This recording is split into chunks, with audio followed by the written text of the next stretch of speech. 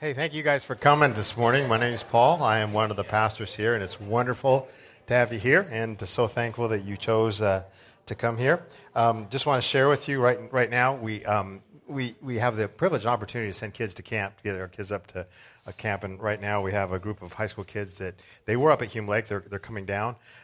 They're getting washed down, by the way, just down from the Sierras right now. So actually that it's always a concern. So we're going to take a second. We're going to pray for them. But I just want to let you know that when we pray, we're going to pray because God has gifted us with the privilege of ministering to youth on our co-side.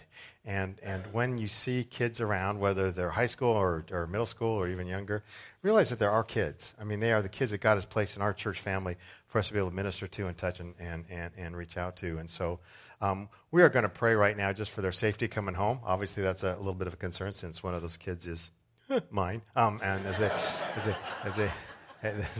they head home, and I'm sure everything will be good. But just more than just simply safety, but the things that happened in their lives up there, as God would speak, and there's great speakers and music, would just continue in their hearts and their lives as God builds them. Would you pray with me, please? For God, right now, thank you for what you do in people's lives continually, and not just throwing that out. You really do. You want our kids to grow. You want them to experience the richness and fullness of salvation and faith in Christ, and lead them into leadership, into helping others experience that too. And I pray that lessons learned up there would stay and stick, and also for the safety thing, and may that happen. And God, right now, as the children around us in the different rooms are growing and learning, may that make an indelible impression on their lives, and then what we talk about here. Use my words in Jesus' name. Amen. Thank you. Hey, it's New Year. Happy New Year again. We were here last weekend, but Happy New Year again. And I'm glad. How many of you are glad 2016 is done? Any of you saying, man, that's really good? Yeah. I ended the year with a cold, a torn up knee, a torn up shoulder, and a mild concussion. And so I'm really glad we turned the page on that last year. So it's got to get better, right? Sometimes it may not, but either way, God is in it. Now, as your pastor, I want to start this year with actually kind of some looking ahead type stuff. I think when we turn the calendar page, even though it's just simply turning a page over and the date changes on our calendar, we say, well, that's just really nothing. But actually, we kind of think it's a time of new. You know, it really is. We have new resolutions. You know, we have new thoughts. We have new things, the way we're going to be doing things. And I want to start out this year with something that I think is pretty cool, something that reveals and shows how God is at work in us and around us and through the stuff that goes on in our lives, whether it's really good or whether it's really tough. Whatever we believe about the new year, it's going to bring things new. Things are going to be happening that are new in us. And that's to you as a person and to me and even to us as a church family. It just will. And so we're going to look at actually what God did in a guy's life a long time ago in a way that I hope will touch you and I hope will stretch you and help you grow. We're calling the series Facing My Future, and we're calling it that for two reasons. Because, first of all, we as a church kind of stand on a, I don't want to say a precipice. We're kind of standing on a new verge of a lot of new things happening here, around here. We have looked out and we have seen in our community that there are a number of diverse people that we're not reaching yet. And as long as there are people who do not know Christ and are not understanding and worshiping God in a great place, then it's our call, it's our responsibility to reach out to them. And we want to do that well. So we're calling it kind of a new wave, and we have a new wave of ministries that are happening, a new way of reaching out to the community and people even within as well, and we're looking forward to that. But the second reason is you as a person always stand at a point of growth, always. God is always wanting to do something new in you, always, every day. There's something new that God wants to do in you, and there's always growth. And I think one of the best books in the Bible that will talk about the challenges of growth and the challenges of trusting God in the midst of the growth is actually the Bible book called Joshua. And we are, for the next several weeks, going to be looking at the book of Joshua. Now, when you take your Bible and when you read it, you'll find actually that Joshua is pretty much towards the early part of the Old Testament. It's right there. Okay, this is the first part of the Bible. This is the next part of the Bible. And Joshua's here. In fact, it's the sixth book: Genesis, Exodus, Leviticus, Numbers, Deuteronomy, and then comes Joshua. And so it's fairly early on. And being in the Old Testament, it's going to tell me, and it'll tell you if you open it up and if you read it, it's going to tell you, being in the Old Testament, that God is going to be working through a group of people called the Israelites. That's what the Old Testament is about. God revealing himself, God revealing who he is, what he's like, and his plan that ultimately is fulfilled in Jesus through a people called the Israelites. And so this is actually part of, in the book of Joshua, part of the history of the Israelites. And so you're going to be reading what happens there. So it's going to first of all be revealing that. Now I want to introduce the book of Joshua. And because it is a historical book, there is some detail that you need to grasp, you need to understand, and so I'm trying to figure out a way to do it. And so I put together something that I think is probably the most boring, dull way I can introduce the book of Joshua. So I'm going to turn your attention to the screen, and if you can just kind of bear through this, we'll see if you can make it through and stay awake through it. So go ahead, let's hit it, okay?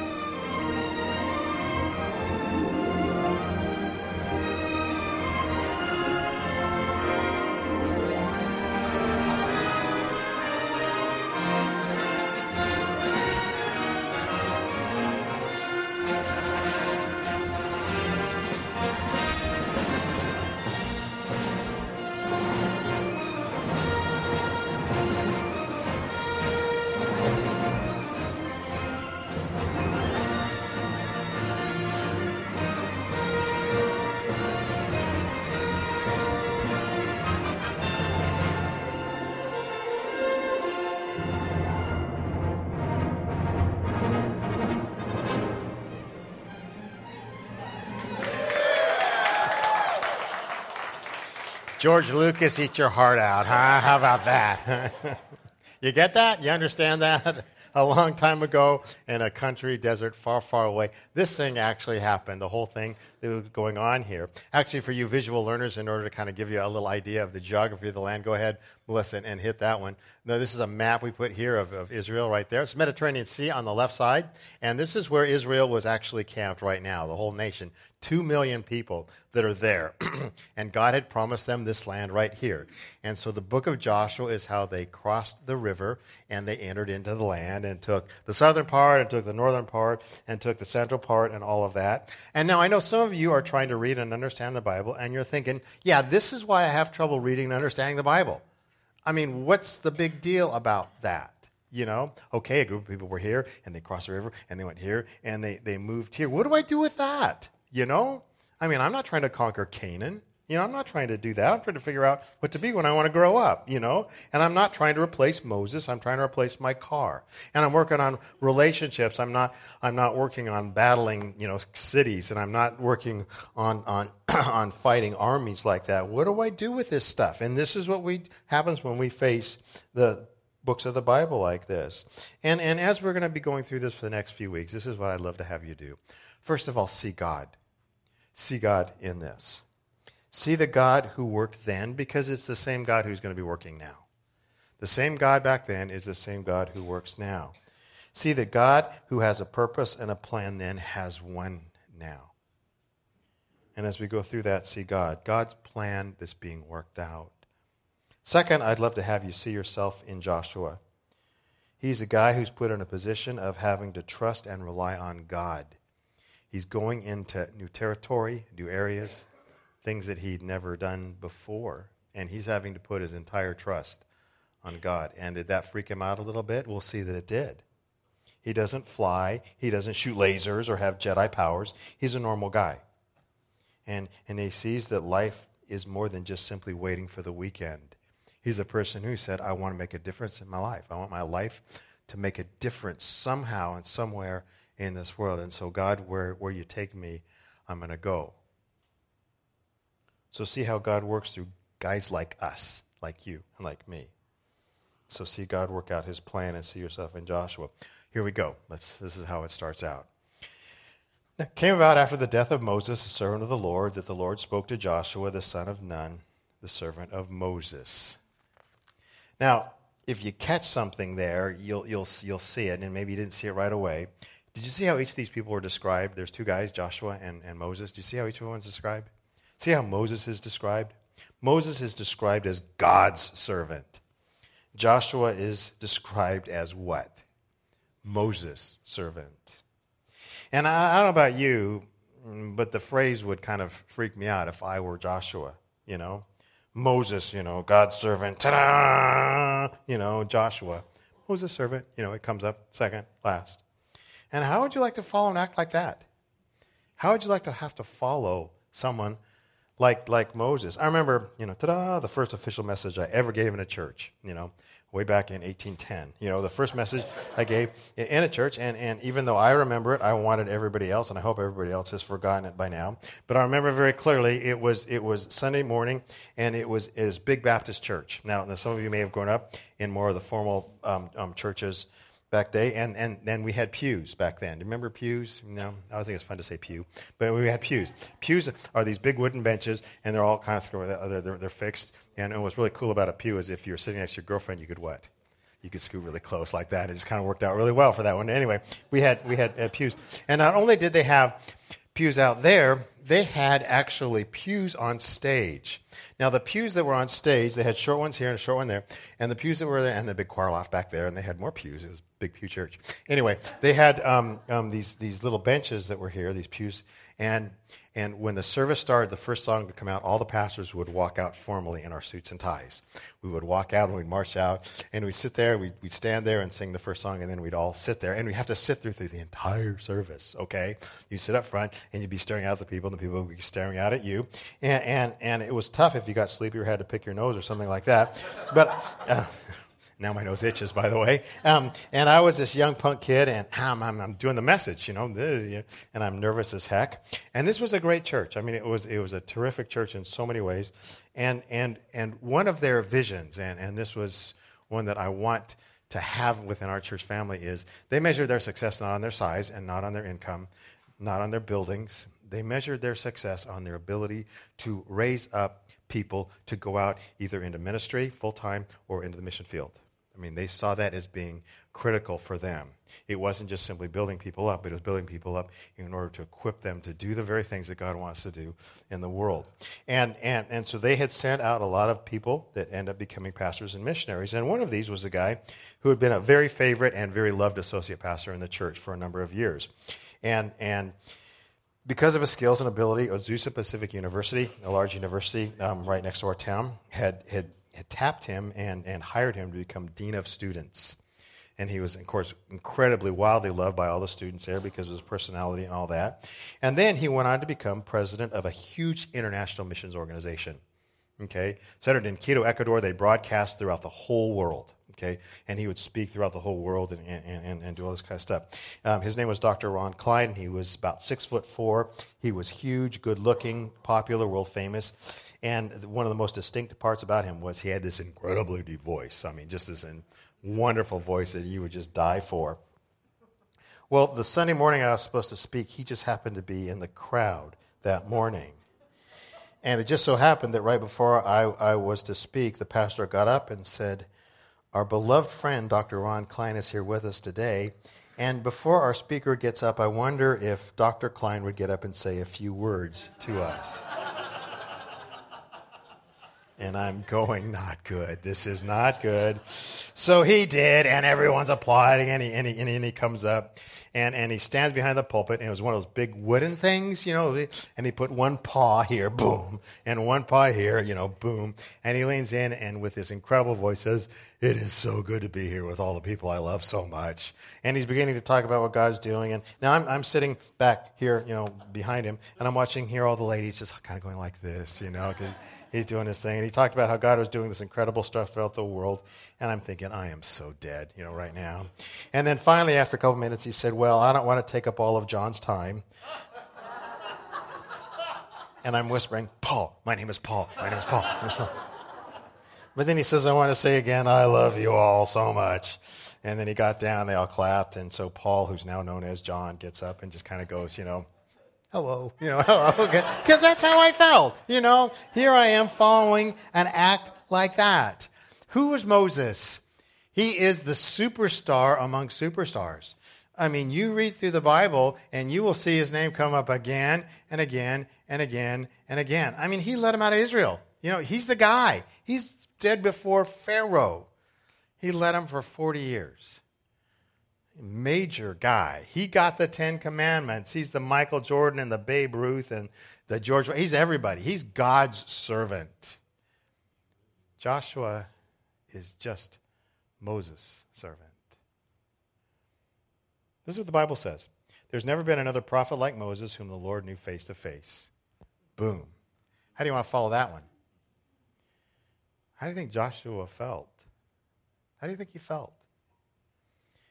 Well, we get a clue. Look at what God says, and we're going to put these verses together, and I think you'll begin to understand.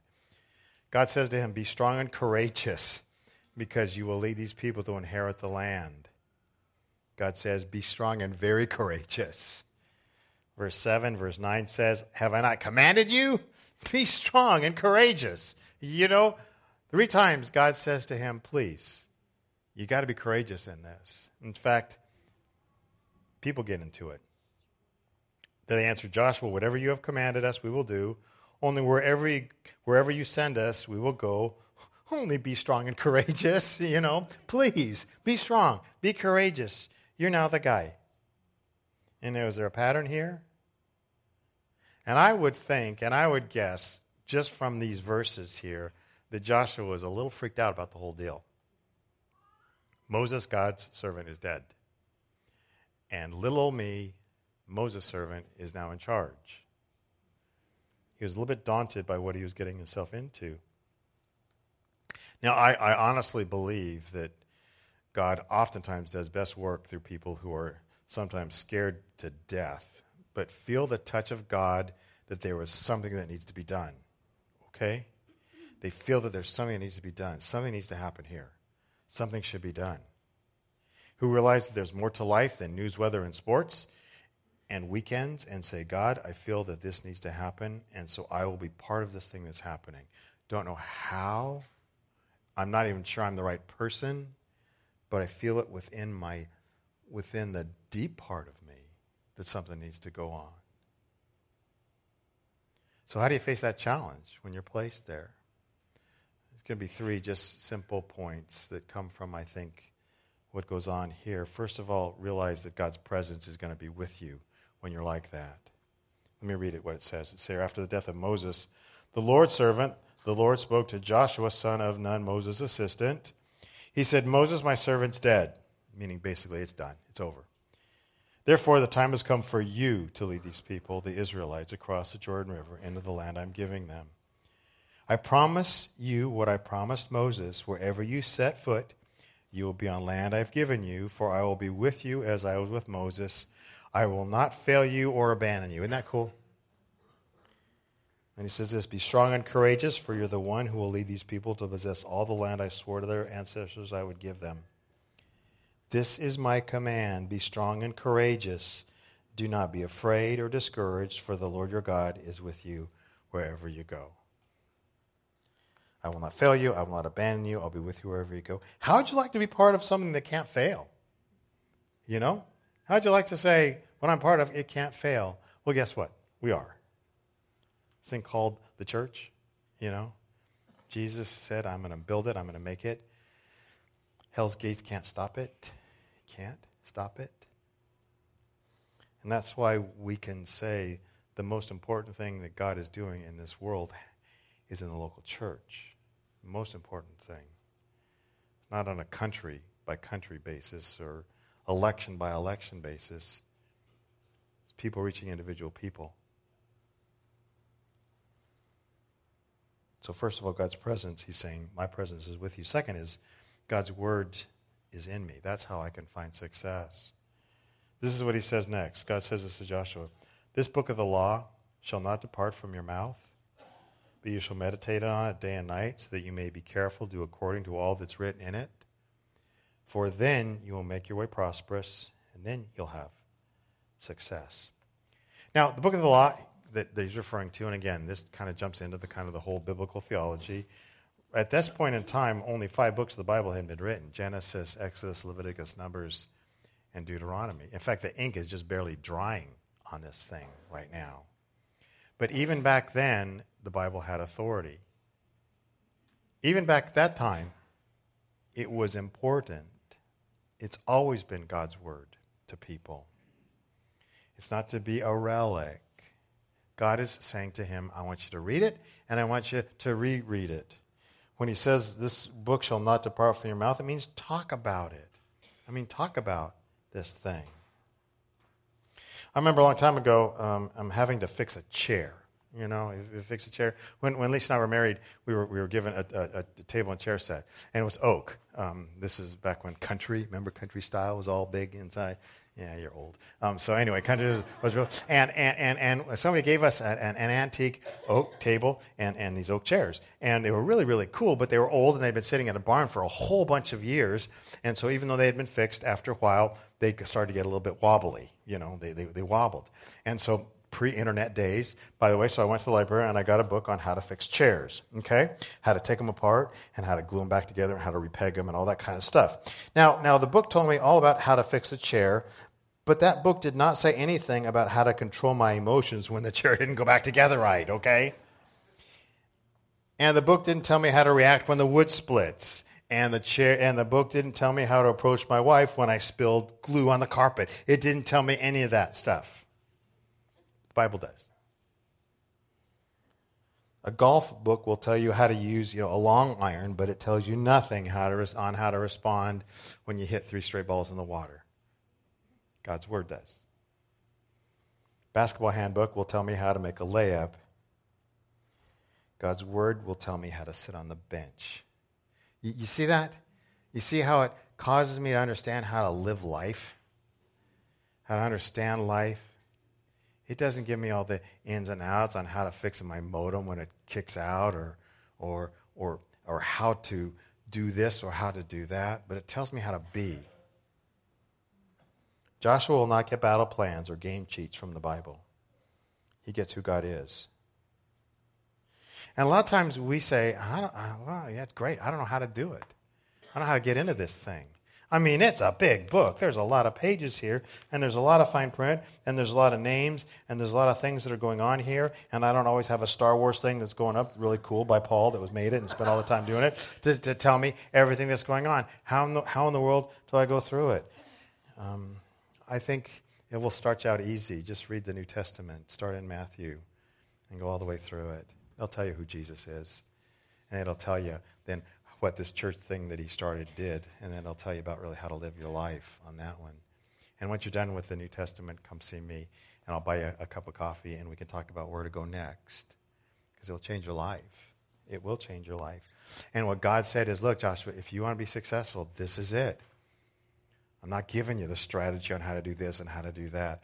I'm going to give you on how to be, because how to be is the mainspring of the whole deal. Third thing is you get people around you. He's got 2 million people around him who love Moses. He's got 2 million people to lead, and he's got to do something that Moses never did. He's got to take land. I mentioned this a moment ago. They answered Joshua, we will do whatever you command us. We will go wherever you send us. Now, how would you feel if you were a leader and you heard that from people? How would you feel? Honestly, I believe I can do just about anything with the right people around me. I really do. That Monday after I spoke, I had a knock on my office door at the church I was working at, and it was Dr. Ron Klein.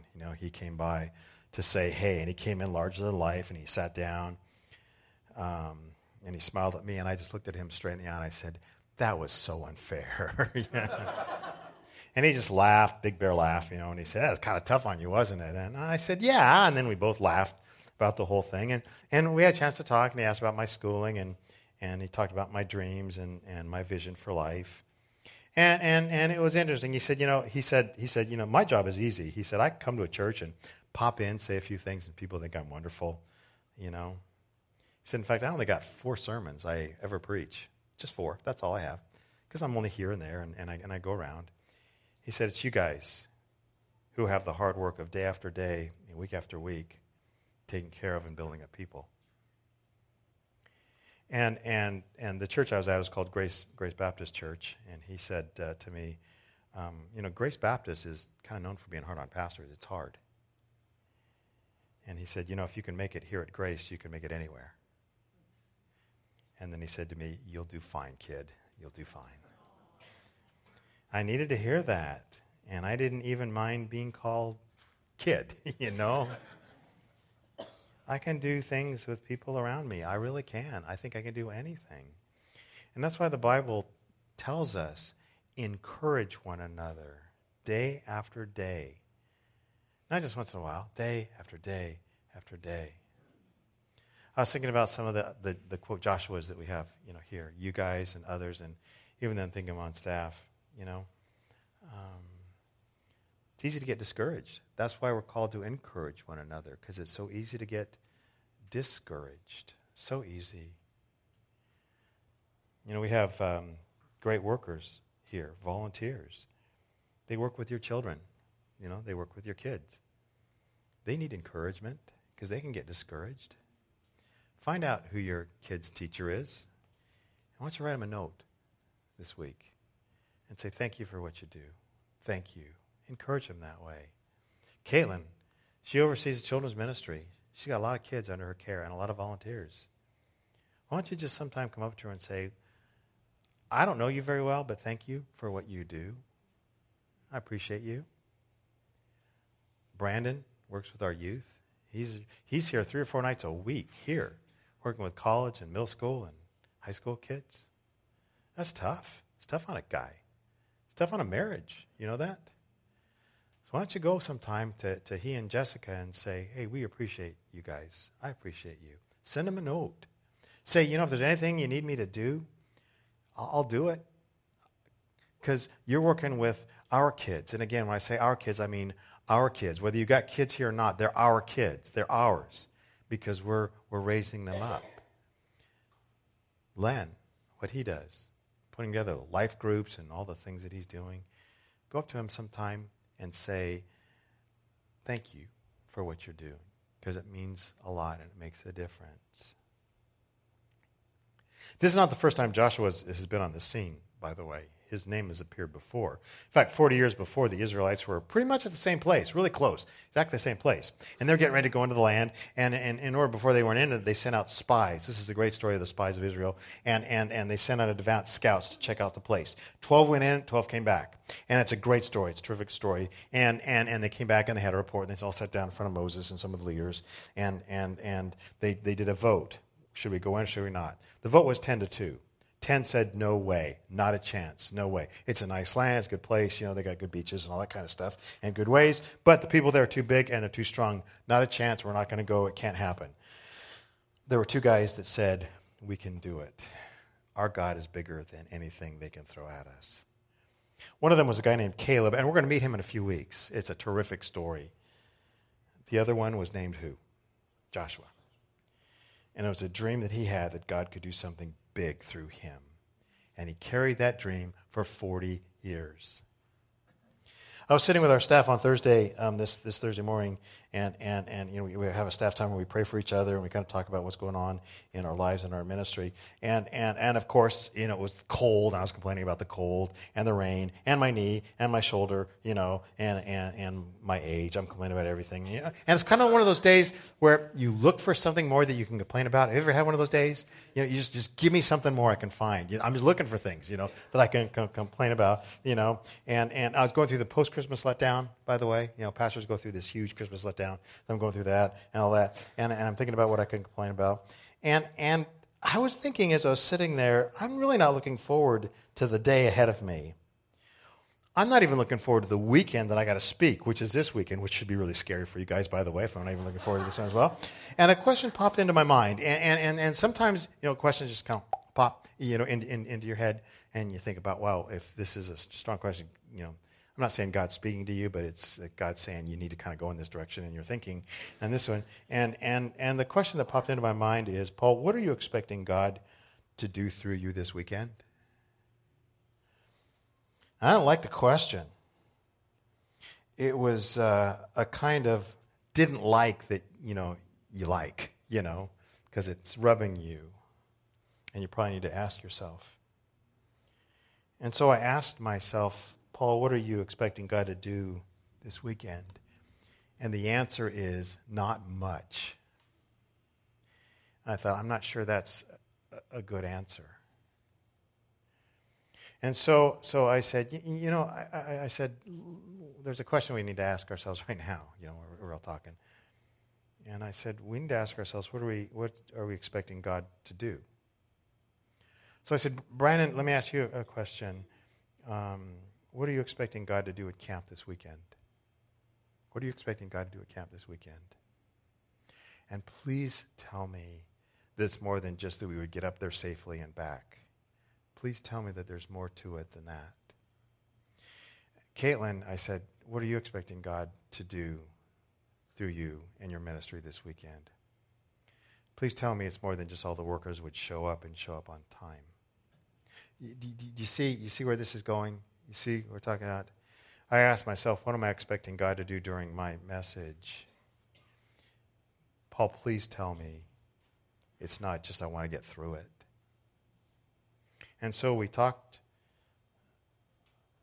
about it, and we thought, I think if we expect little's going to happen. If we expect very little to happen, then we're not going to be prepared for anything else. In fact, Jesus made a statement that is a little challenging and a lot challenging. If you expect little will happen. If you expect much will happen. May it be done to you according to your what? According to your faith. And so I said to them, each week, because we have some questions I always put on a little funny little thing on the board. I said, each week I'm going to add a question, and the question that I'm adding is, what are you expecting God to do through you this week? What are you expecting God to do through you this week? And so I'm going to turn that question away from staff to you. What are you expecting God to do through you this week? What are you expecting God to do through you this week? Survive? Is that the best God can do, is help me survive? When I talk about the message, is that the best I can do is ask God to help me get through it? Is that the best I think God can do? Or can God do exceedingly abundantly above and beyond all I could ever ask or think? You see where we go on this one? What are you expecting God to do in your life today? Go home, eat lunch, watch the game? Or can you expect God to somehow build a dynamic in you that can weld you closer together to your partner, to your wife, to your husband, to your kids? Do you expect God to help you encourage your kids in a way that you never have before? To give you an understanding of His will as you reach out maybe to your neighbors, people around you? Today I'm expecting God to speak to you about what you face and say, wow, what an opportunity to move ahead. And I am going to abandon my fears and take those dreams that God has placed in my heart and in my life, and I'm going to step out and step forward. Even though I'm scared to death, I'm going to do it. To more than just survive this thing, but to thrive in it. I don't want us as a church to demean God by asking too little, by asking too little. I don't want to do that. I want us to honor God by saying, God, you are a God who said the gates of hell can't stop a church growing. So we're gonna push it as far out as we can, maybe scared to death, and we're going to go out in faith and say, yeah, our God is worth this kind of faith, because He's asked us to do that. Let's not demean. Let's not belittle God by asking too little or setting our sights too short. Bigger. So when we're talking about a kind of a whole new wave thing that's happening, yeah, we're going to be talking about some building stuff, and we're going to be talking about some money raising. We're talking about ministry happening and launching out stuff that, boy, we haven't done before. It would be a whole lot easier just to sit here very comfortably and say, let's be nice in our little space. But I don't want to demean God by asking for just simply us being comfortable in our nice little space. But to do the very thing that God's asked us to do. So we face life's challenges. We're going to. We're going to face our future. I want to face it with excitement and anticipation. Because that's what we're made for. To do what God would want. I want to ask the worship team to come on up, and I'm going to finish just with a moment for us to kind of reflect on the things that we've said and invite you to bow your head with me, please. Would you please? If I can pray with you or just kind of help you think through some things right now. This is not just a day. This is not just a Sunday in January. This is a day like no other, absolutely like no other. And you have opportunities that will arise in your life today. Will never be open for you again, ever. Words to be able to share to someone you care about, or opportunities to forgive someone that you've held a grudge against for a long time. There's no other day like today. None. So do something with it, please. Please. God, give me the courage to do that. Help us not to be afraid. Help us to be strong, courageous. Knowing, God, that you walk with us. You walk with me. Thank you, God, for your presence. Thank you for your word. It changes me on the inside, and thank you for people around me. And now I pray, God, for this church, this place, this movement. Nothing can stop it. May we believe that and act on that. Please. In Jesus' name. Amen. Hey, thank you for coming this weekend. I'm really glad that you're here. Glad that hopefully God will do something great in your life. Come back next week. Bring somebody. Invite someone. We're going to be talking about another fun story. And I hope you'll really enjoy it. I hope it'll grow you and everybody else. We're going to invite you to stand together. We're going to finish with a final song. Again, God bless you guys. Have a safe, dry, and thrilling day. Okay.